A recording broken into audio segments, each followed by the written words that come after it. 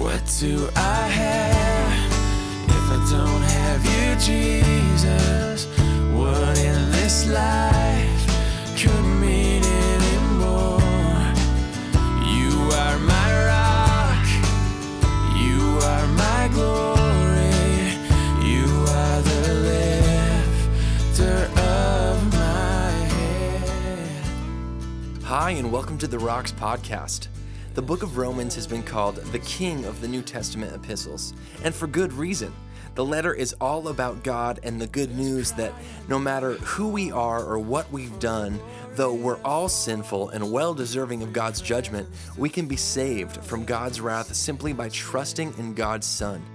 We are put right with God through grace, through faith. Salvation is a gift from God. This is the message of Romans. Now let's join Pastor Ross with our verse-by-verse study through this incredible book. Alrighty, I welcome you back to your seats, and I do hope that you are ready for some very good news here in Romans chapter 4. That helps people, actually. That sound was, please be seated and fasten your seatbelts. Return to the cabin. All right, let's begin with a word of prayer, as we often do. Father God, now we pray that the Holy Spirit, who we worshiped and sang to and sang about this morning, would be working in our hearts to quiet our spirits and to give us your peace and to open us up to what you have for us. Lord, you have truth today for all of us, and you have ordered our footsteps, and there's nobody here by chance or by accident, but under the sovereignty of God, it was this message for these people at this moment for a reason. So help us to grasp that, hear it, understand it, put it into practice, and be blessed. In Christ's name, amen.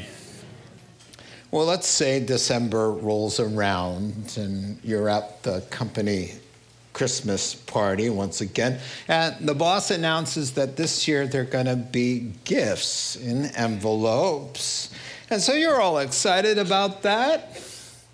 The eggnog is gone, the chicken dinner is finished, and you've already finished a few rounds of Jingle Bells. It's time to hand out the envelope. So, of course, like a good boy, you wait until you get in the car to open it up, as we usually do. And what to your wondering eye should appear but your regular paycheck that you've been paid all year? I try to make it rhyme, but no more, no less, same hours, same deduction, same amount. It's your paycheck in there. And he said, gift. Merry Christmas. Here's your well-earned wages. What? You wait a second here. You scratch your head. You kind of roll your eyes. You take a closer look. And, of course, you'd be thinking, how ridiculous is that? Everyone knows the difference between earning something as wages and receiving something as a free gift, right? Do you? No, you don't. And that is why for hundreds and hundreds and hundreds of times, the Bible has to say, you can't earn it, you can't earn it, you can't earn it. It's free, it's free, it's free, it's free. It's so free, I'm going to write the whole New Testament about it. And still we're like, I'll be working my way back to you, Lord. Now, I did not do that for first service. I just want you to know how honored you are. It just came upon me. Well, Paul is going to ask the question, do you really? Do you? He's asking the question because you better. Because your eternal destiny hangs in the balance of whether you can figure out, am I relating to God according to my goodness and my own deeds, or have I renounced all of that and just begged for a free gift of mercy? Therein lies the difference between heaven and hell. And Romans chapter 4 is all about that. And just saying Romans chapter 4 is a relief, isn't it? Romans chapter 1, 2, and 3 are all about the bad news to help us understand our need of a Savior. And you can't appreciate the good news without understanding your bad news that you truly need a Savior. So somebody just said to me recently, I mentioned to them sharing the gospel, and I said to them, I got saved when I was 19. And he goes, saved? Saved from what? Why does the guy need to be saved? Well, that was a nice open door there to explain to him not only from what I was saved, but what he can and must be saved from that hangs over every head of every sinner who is guilty before God and must be judged. That's the point of Romans chapter 1, 2, and 3. To convince us in love. And God's not a big meanie. He's backing the entire human race into a corner in love so that they might look up for an emergency exit, because if we can't be good enough, if he says there's not one person on the planet that's good, no, not one. Whether you're a blatant sinner, whether you're a pretty decent guy comparatively speaking, whether you're a religious do-gooder, without a relationship with God, without the grace of God, without the saving intervention of what Christ did on your behalf, you are lost, hopeless, and helpless. That was done in love, because our God and our Savior,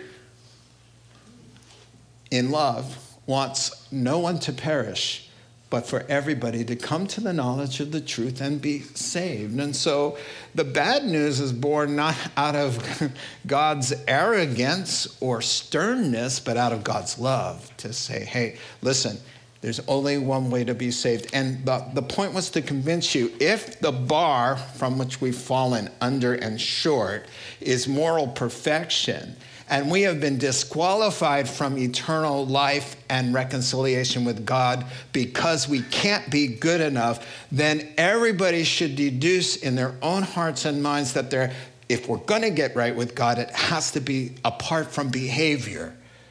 There has to be another way. So Romans 3 finished up by saying, but now God introduces this new good news that he says you can be right with me, and it has nothing to do with behavior at all. It has everything to do with your trusting, your faith, and receiving not about your good deeds, but about Christ's good work for you on the cross. And so there you have in a nutshell.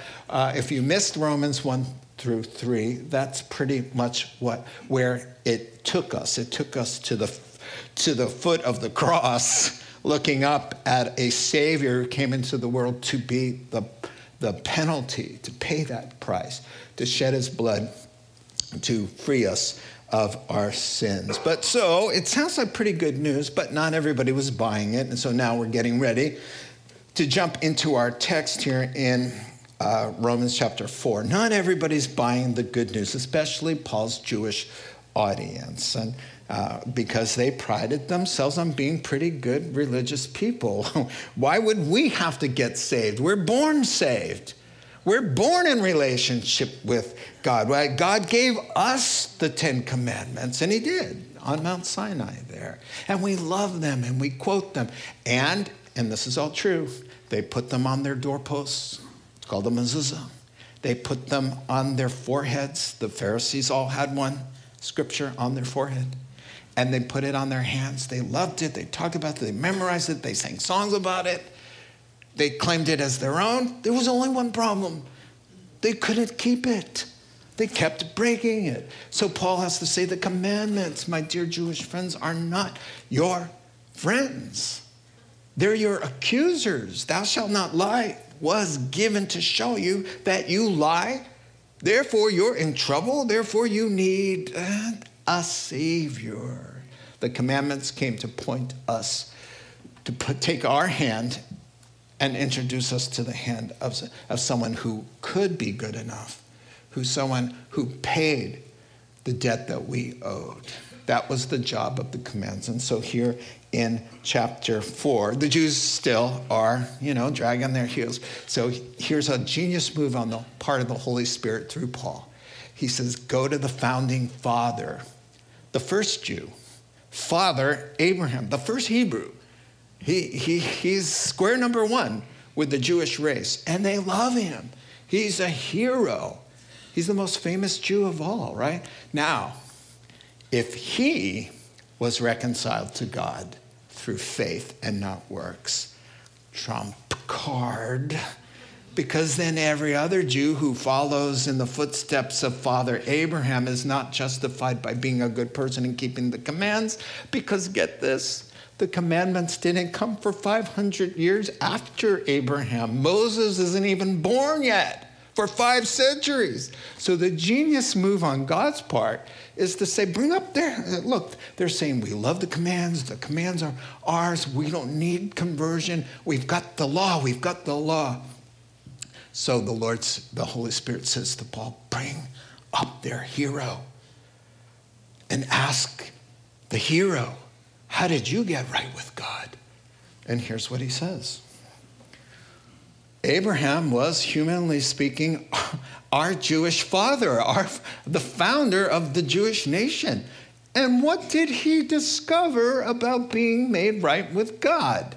Now, if his good deeds had made him acceptable to God, and he had plenty of them, he would have had something to boast about, like with other guys, but not before God. For the scriptures tell us, there we go, Word of God says in Genesis chapter 15, 16, about our father Abraham. Abraham believed God, and God counted him as right with God because of his faith. It says it right there in the Old Testament. Verse 4. Now, to the one who works, wages are not credited as a gift, but as an obligation. However, and here's the too good to be true part, and makes it hard for people, to the one who does not a thing, who doesn't work at all, doesn't even try to be good, but trusts God who justifies, acquits the wicked, the sinner, the ungodly. Their faith, the one who doesn't work, doesn't try to keep the commandments at first. He approaches God not on the basis of, look what I've done, but look what Christ has done for me. Their faith is counted as getting right with God. That's what righteousness means. Verse 6, now he's not done quoting Abraham. Now he's going to say, didn't King David say the same thing in Psalm 32, verses 1 and 2? When he speaks of the blessedness of the one to whom God credits rightness with him apart from keeping commandments, apart from being good, apart from works. He wrote there in verses 1 and 2 of Psalm 32, blessed are those whose transgressions are forgiven, whose sins are covered. Blessed is the one whose sin the Lord will never count against them.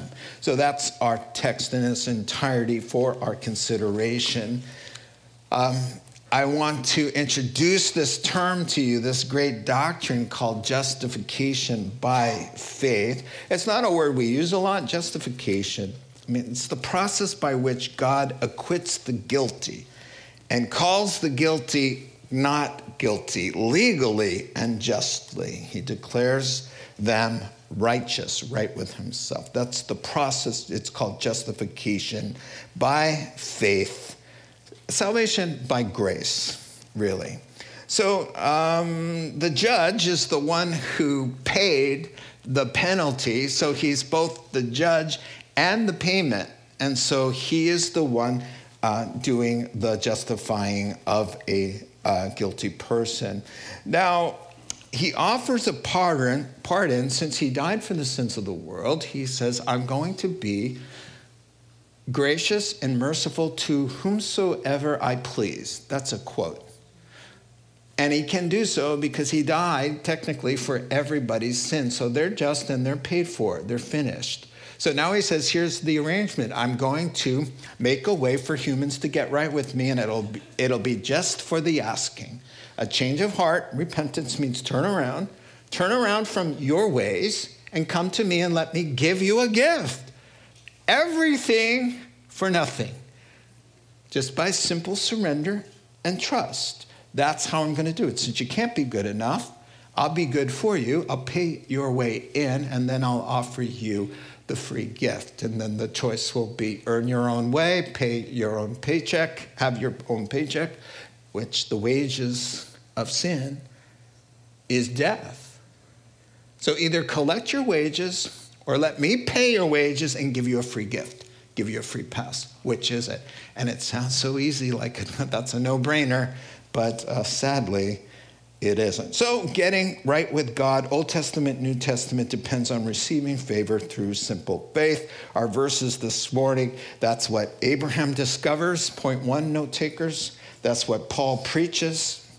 And that is what David took delight in. So let's go for it here. Let's break it down. What did Abraham discover? Verses 1 through 3. Now, what did Abraham discover? And something that everyone needs to discover if they're going to wind up in heaven. It's something that Paul hopes you'll discover too, regarding our sinfulness and how we need to get right with a holy God. How does that work? Now, notice with me that it says, what did our father Abraham discover? That's interesting to me. It was a process. I mean, he might have thought in his early days that, like most people, live with integrity, be a decent guy, law-abiding citizen, do no harm, be a good person. And at the end, God will pull out some kind of scale and go, more good than bad. You're basically a good guy. Come on in. Nothing could be further than the truth. And then had he thought that, he had to discover something else, that it's not through human effort that God will ever justify anybody, but through his own work on the cross to whosoever believes. That's God's way. And so he's going to reach at the top shelf, as I already said, to the greatest Jew, the first Jew. And he's going to, I mean, it's so clever. It's kind of like if you were making a political point and you wanted to cite George Washington. That would be smart, because who's going to argue with that? Well, don't answer that question. There's always somebody, right? But then you could say something like, well, Abraham Lincoln. Right? And to make your point. And that's pretty powerful. Or if you were making a theological point among evangelicals, and you said, well, did you know Billy Graham said this? He wrote this. Look at this. Here's what he's doing. He's doing the same thing. He's going to the Jews and he's saying, how did Abraham wind up being friends with God? Because that's what God calls Abraham. When he refers to Abraham in the scriptures in Isaiah, he says, you are my people, descendants of Abraham, my friend.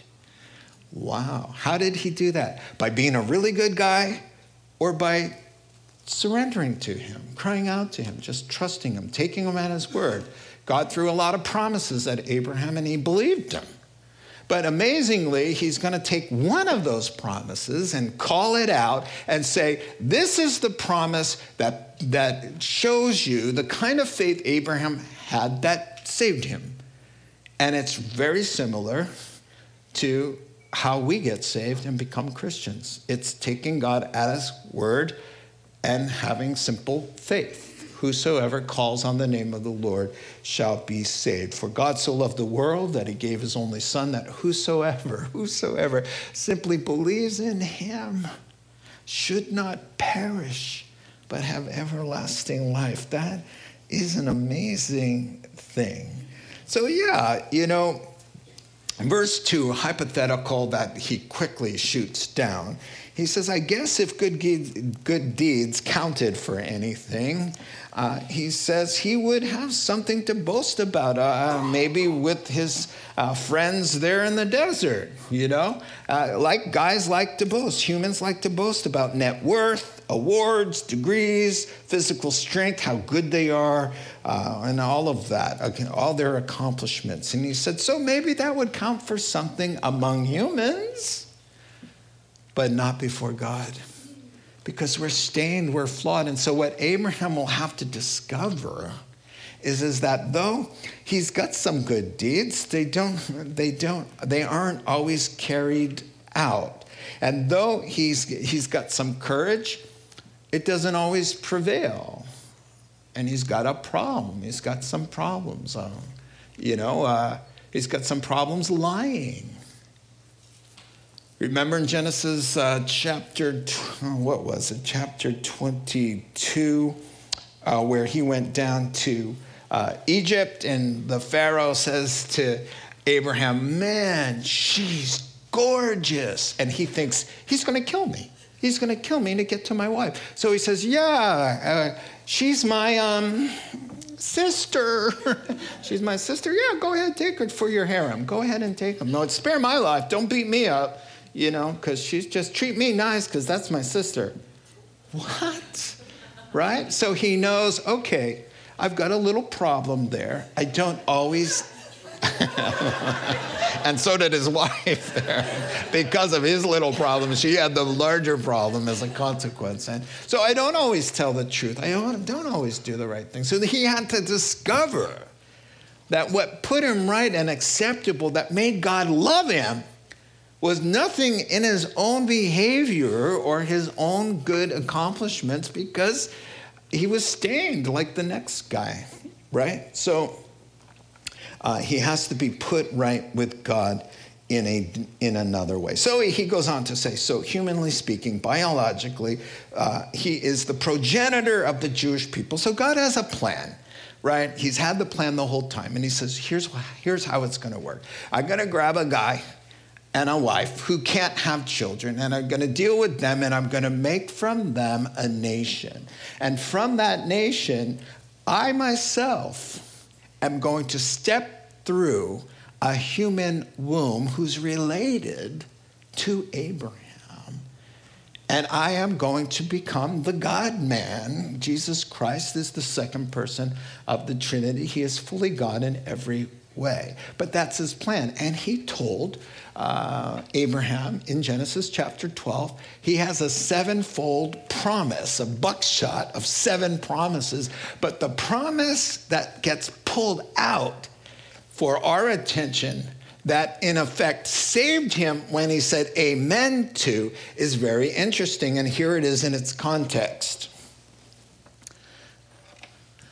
After this, so this is when Abraham rescued his kind of numbskull nephew, Lot.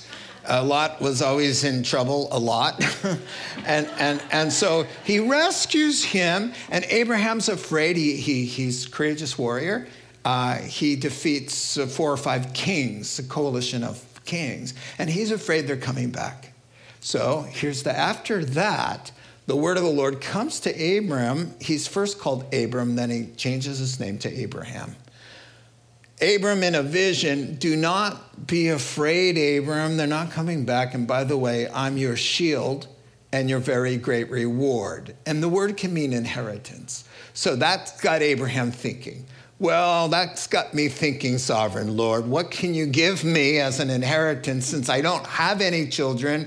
And the one who will inherit my estate is Eliezer of Damascus, a slave born in the tent that he adopted is going to be his heir. And Abram said, you've given me no children, so a servant in my household is going to be my heir. Speaking of inheritance, Lord, then the word of the Lord comes to him, verse 4. This man will not be your heir, but a son who is your own flesh and blood will be your heir. Now, his wife has never had kids, and she's way past the age now, and so is he. And by the way, his name was, God does this to us, his name was Abram, which means exalted father. So that was hard enough. You know, what's your name? Abram. Oh, exalted father. How many kids you got? None. You know. And then before Isaac is born, a few chapters later, he says, hey, by the way, I'm changing your name to Abraham. From now on, it's Abraham to all the way out, which means father of a multitude. So now he has to tell everybody at the well, hey, stop calling me Abraham. Okay, what do you want to be called? Abraham. And they go, father of a multitude? Yeah. How many kids you got again? None. But I'm going to have a lot of descendants.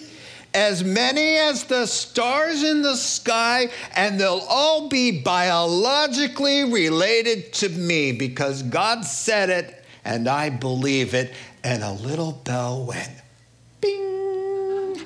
He's in. He's in. So interesting. You can go back to our verses. So interesting that he would pull of the many promises, because he's already believed God. God told him when he lived in Iraq as an idol worshiper, hey, listen to me. I'm God, not the rock there. I want you to follow me. I'm not going to give you all the directions. This isn't MapQuest. That was way funnier than you have given me credit for. MapQuest. You follow me, I'll tell you, like turn right, turn left, when I feel like it. You just start walking. And he started walking. So there was some believing, but God says the promise that will help you understand salvation is this one. Why? Galatians chapter 3, Paul says, by the way, when God said to Abraham, it is through your offspring that I'm going to bless the world, Paul's saying, interpreting this verse, he says, by the way, it's singular, and he meant by your seed, by your son, singular, by a son born biologically to you in the future, I will rescue, bless the world. So how much Abraham fully knew? Who knows? But here's what Abraham fully knew. God is telling a childless, a guy who doesn't have children, in the future, somebody's coming related to you who's going to save the world. And Abraham believed in the promise of a Savior to come. And that's what put him right with God. See, so it's closer to Christian salvation than you realized. Amen? So Abraham is saved looking forward in faith to somebody who said is coming. We get saved looking backward in faith to one God already provided who's related to Abraham. If you open up Matthew chapter 1, you see Abraham's name because from Abraham you chase down all of the sons, and he had a son, and he had a son, and he had a son, and it goes on for, I don't know, it's about 70 times. And then you see Jesus being born of a virgin Jewish woman related to Abraham, but of the Holy Spirit, who is God himself. That is why our Savior is called the God-man. He is the God-man. And he came through just as he said he would. And so that is why the promise is pulled out here. We are looking back in faith at the cross that saves us, and we believed it. We believed the message. Hey, 2,000 years ago, this God-man laid down his life for your sins, man. And something burned in our hearts and something opened up, and the Holy Spirit was softening us and opened our hearts to believe. And we did. And in came this new life. And Jesus called it being born again. And so that's what Abraham discovered. And now it's what Paul preaches. Let's take a look at that. Paul makes a conclusion now. Now to the one, now Paul's going to say, okay, can we talk here? Because the Bible itself, and I like to point this out, he asked the question, well, what does the scripture say? So whenever you got a problem and there's an argument like, oh, is it this way or is it that way? He says, what does the Old Testament say? What does the scriptures say? Most Christians today, they've thrown out the whole Old Testament anyway. Or they've watered down the errancy of the scriptures as an actual guide, a compass for truth. So you can no longer even say, well, what does the Bible say? They say, well, But he says, what does the Bible say? And he points to Genesis 15:6 because it's scripture. So he says, in light of that, the Bible itself says Abraham didn't work his way, he believed. In light of that, he says, can we talk? Now, to the one who works, wages are not credited as a gift. You don't open the gift and find your paycheck. But as an obligation, he owes you that money. However, to the one who doesn't work, but trusts God who justifies guilty people, their simple faith, just coming to him, having a change of heart like I've been saying.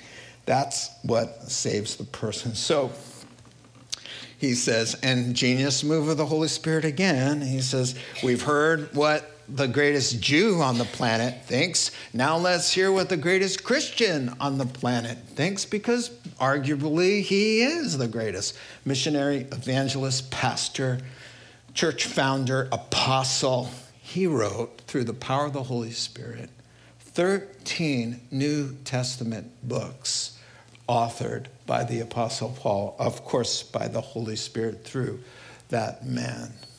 He planted 20 New Testament churches and almost single-handedly evangelized the entire Roman Empire.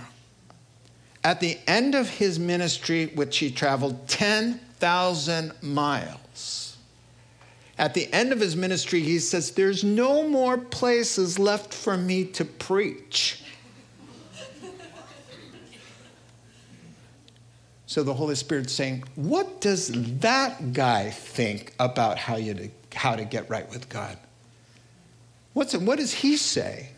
Maybe you could trust a man like that, who Jesus Christ appeared to on the Damascus road. Can you take his word for it? I think we can. So here's what he's saying. He's saying that wages are given to someone who works, but if you have faith, God will credit your account with the treasures of heaven's goodness, of Christ's goodness will be poured into or counted into your account. So we're going to talk about that word that you're looking at, credited there in verse 4.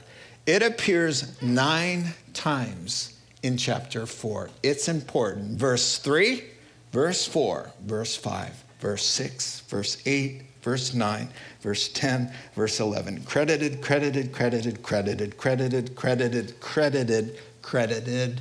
All in a few lines. It's an important word. In Greek, it's called logizomai, where we get the word logarithm. It's an accounting, it's a bookkeeping term. It's one of those Excel spreadsheet kind of things, moving this ledger over to this side. And in our case, it means to deposit funds into a depleted account. That's what it means there, credited. That by faith, not your good actions, not your good thoughts, not your good intentions, not your promises to do better. By nothing but surrender of saying, I can't. I've sinned. I'm a mess. But I trust you. By that, God credits you into his wealth into your account. Let me put it to you this way. I was flicking around watching TV, and the prophet came on. What's his name? Marcus Lemonis. He's a Lebanese man who is almost a billionaire. He's got $900 million, and he likes to go into failing companies, and here's what he does. He'll go to a candy shop that's just bleeding, just hemorrhaging financially. They've got liens against them. They've got lawsuits. They can't make payroll. I don't know if you've ever watched an episode. I mean, it's a mess. They're fighting, and it's all their fault. They're drowning. They're inches from bankruptcy, and some of them have already filed for it. And he comes in, he sees something he likes, and he wants to invest in it, and he has taken interest in it, see, turn it around. So he writes a check. He writes a check, and you watch him write the check for $2.3 million, and he hands it to him. And he says, here you go. This will cover bankroll, bring you up here, the liens, they'll suspend the liens off, they'll take all the fees and all the interest and all the troubles and all of that. It just your account goes from 0 to all the way up to 2.3 million for what? For nothing. Well, he's going to get a say in the company, of course, which also sounds familiar and works for our analogy. He always likes to say, after he hands them the check, he says, who's in 100% charge now? Right? And they go all together, you are, because they're holding the check. Well, yeah, somebody else deposits, logizamize. This is what he does. One theologian put it this way. The scripture is saying that in the same way, funds are deposited into a depleted bank account and become the possession of the owner of the account, God's moral perfection is fully credited to the believer standing with him. The bankrupt person goes from owing God to having all full sufficiency, from falling short to measuring up, from legally guilty to legally pardoned. And on top of that, I might add, not only does he excuse us, then he raises us to new life. And he changes us. The change is going to take a lifetime to work out because we're going to become a different person. We are a different person, but it won't be fully realized till we see him face to face. But the account, the deposit for that has been poured in, not because you deserved it, but because you could never deserve it, and you could only beg for it. I told you about the guy who told me. He says, so you think I'm going to just come and just beg for, like, I got to beg, I got to get down on my knees and beg God. You know, I'm a pretty decent guy. Let me tell you about some of the things I've done. He said, because you're making it sound like I have to come the same way a common criminal has to come to heaven.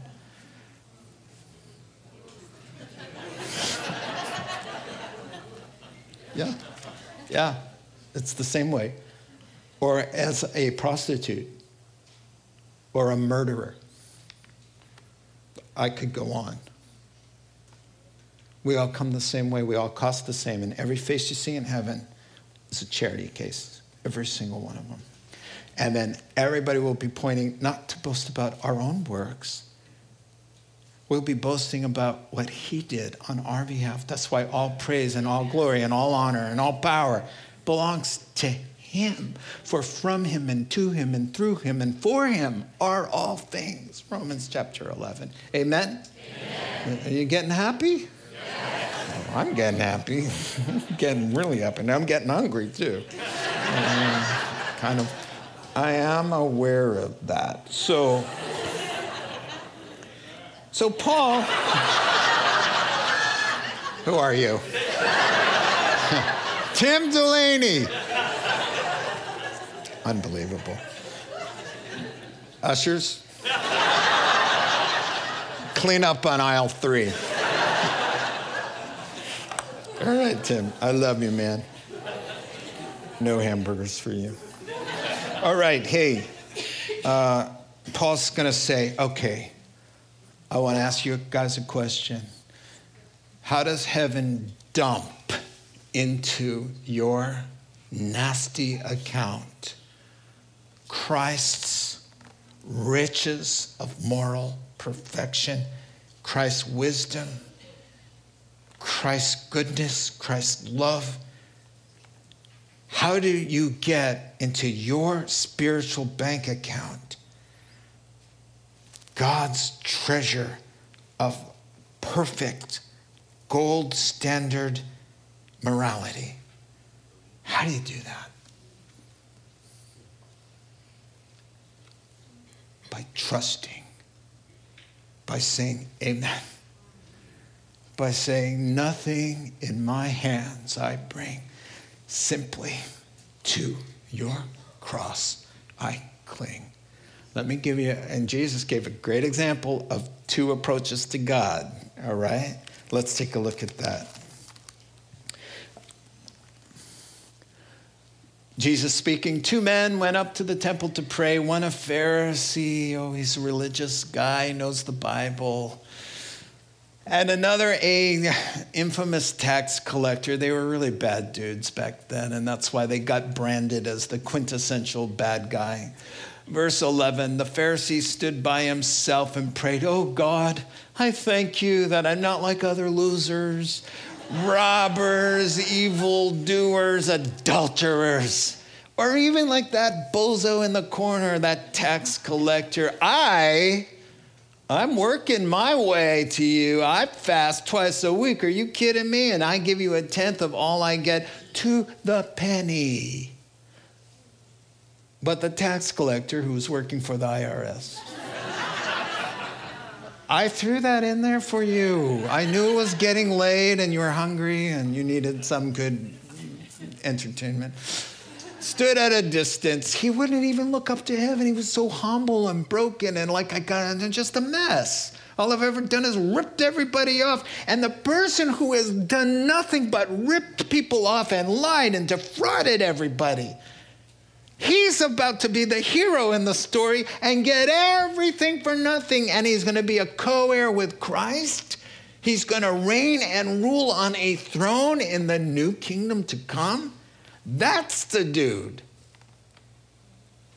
who's slippery and greedy, a kind of guy you would not want to be around. But he's had a change of heart. That's what metanoeo means, the Greek, repentance. He's had a change of heart. What a loser. Maybe his mom came and said, "What kind of son are you? I didn't raise you this way." And God just did something and he changed his heart. He went to the temple and he goes, "He can't even look at God. Have mercy, give me a gift. I don't deserve it. I'm just a mess." Bing, he gets it. Everything for nothing. So Jesus says, I tell you that sinner, rather than the religious dude, he went home justified. My professor at seminary used to say, here's an easy way to remember what justification means. Just as if I never sinned. It means to acquit, to pardon, totally.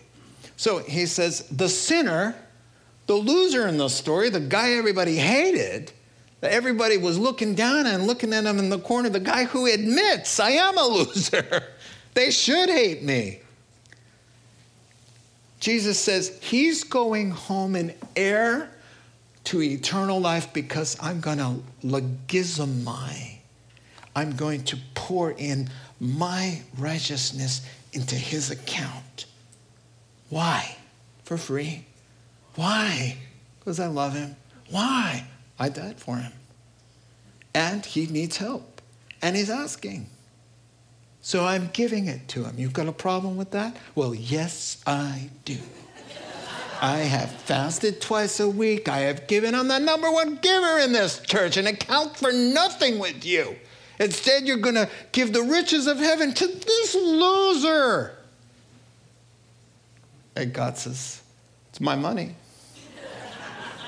I'll do with my money anything I want to do with my money. And it's not going to you until you understand you need it. That guy's going home justified before God because everybody's all about them. Look at me, God. Look at what I did for you. Will be humbled, and those who humble themselves will be exalted. Let's finish up with David. Because this kind of thing brings joy, so I can see how he could be thinking of David now and the joy of being forgiven for absolutely doing nothing but bad things and then asking God to forgive you. So this is a good one. You guys, this is a twist. Get ready to be surprised why it's here. and really encouraged. Isn't David saying the same thing, that we're saved by grace, justification by faith, when he speaks of the blessedness of the one to whom God credits, freely gives, reckons right with him apart from being good? And here's the verses of his song. Blessed are those whose transgressions are forgiven, whose sins are covered. Blessed is the one whose sin the Lord will never use against him. Those are beautiful words. So I'll tell you why he's delighted. That's the third point. What David, the greatest king, delighted in. He's delighted in justification by faith. He's writing about it in the hymnal. He wrote half of the Psalms. This is one of them. He's delighted in free grace and salvation because he needs it. He depends upon it. So here's what he's saying. Yeah, Abraham had a whole list of good deeds, and we can understand, oh, Abraham, yeah, he does. If anybody deserved to be saved, it's Abraham, you know? But then when you got David, as soon as you say the word David, sorry, but we do remember that he had a year that, the Bible talks about in terrible ways with Bathsheba and her husband. So he's going to say, how does it work to be saved by faith before? He was justified by faith before that happened. He was a man after God's own heart before. He walked with God before. And then he slid into a year of heinous sinning. How does that work with your justification? Well, he's going to sing Amazing Grace in Psalm 32 about the joys of forgiveness, even though. So what he's going to get at here is that when God saves a person, your account can never be dinged. Your right standing that you get when you truly trust God, your right standing, all I'm talking about, your relationship with God cannot be altered or moved, even by horrendous sinning. And that's why this is in here. Now, we'll round out those thoughts for all of you who are going, but, I'll help you with that. So here's what he says. Blessed, the word blessed is Makarios.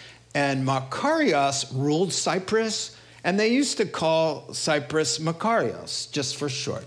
And it took on the word happy or pleasurable or relief or wonder or peace or comfort or joy, because Cyprus was such a little garden paradise of an island. And so that's what the word means. And he says, blessed, fortunate, happy, and relieved are those whose transgressions are forgiven. The word forgiven there means to be untied from something, unshackled by something. And then he says, how happy are we that our sins, our transgressions, that word means lawlessness. In regard to God's law, he says, hey, don't lie. And we're like, I'm going to lie because I feel like it. Well, I'm commanding you, thou shalt not lie. Who cares what you think? I'm going to do it right now. That's called the lawlessness, and it's called the transgression. But he says, happy are you, relieved are you, comforted are you, blessed are you. When that kind of blatant lawlessness in your face, God, lawlessness, can be loosed from you, taken away from you, not tied to you. The second thing there, he says, blessed and happy are you when your sins are covered. The word there for sins is different, and that means to miss the bullseye, to fall short. So when you slip up, do the wrong thing, and various degrees of wrong things there, how happy you are that your biggest messes are covered. And the word covered there means concealed from sight. In other words, that God determines to take your sins, as it says in Isaiah, to take your sins and my sins and put them behind his back where he cannot see them. And he says, I will forget your sins and remember them no more. Now, when God wills himself to forget something, it's forgotten. And that's what the idea is. He says, how blessed are we that we have the biggest mess, that's what the word means, just a mess. We missed the point, we fell short, embarrassing, humiliating, lots of people hurt, all kinds of things. That thing is out of God's sight.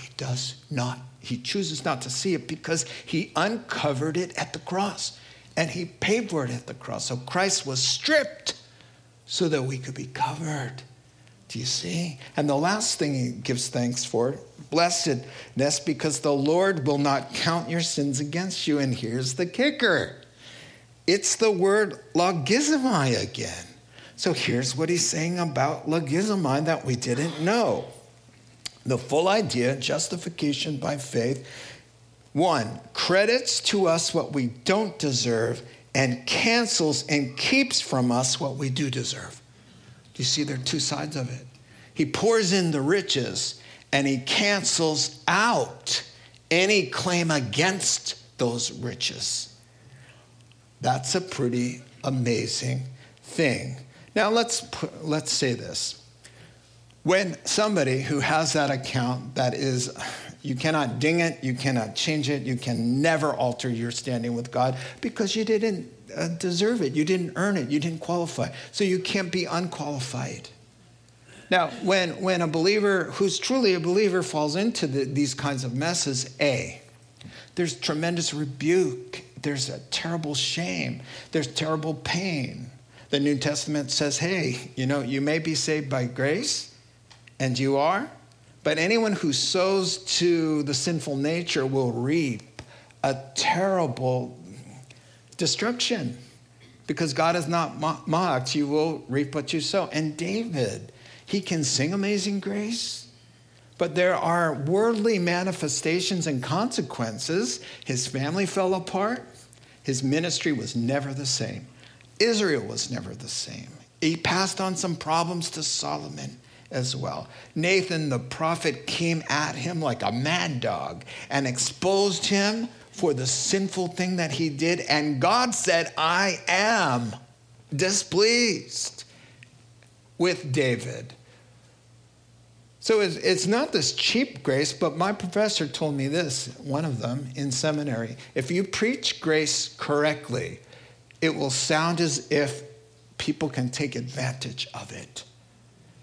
Because they can.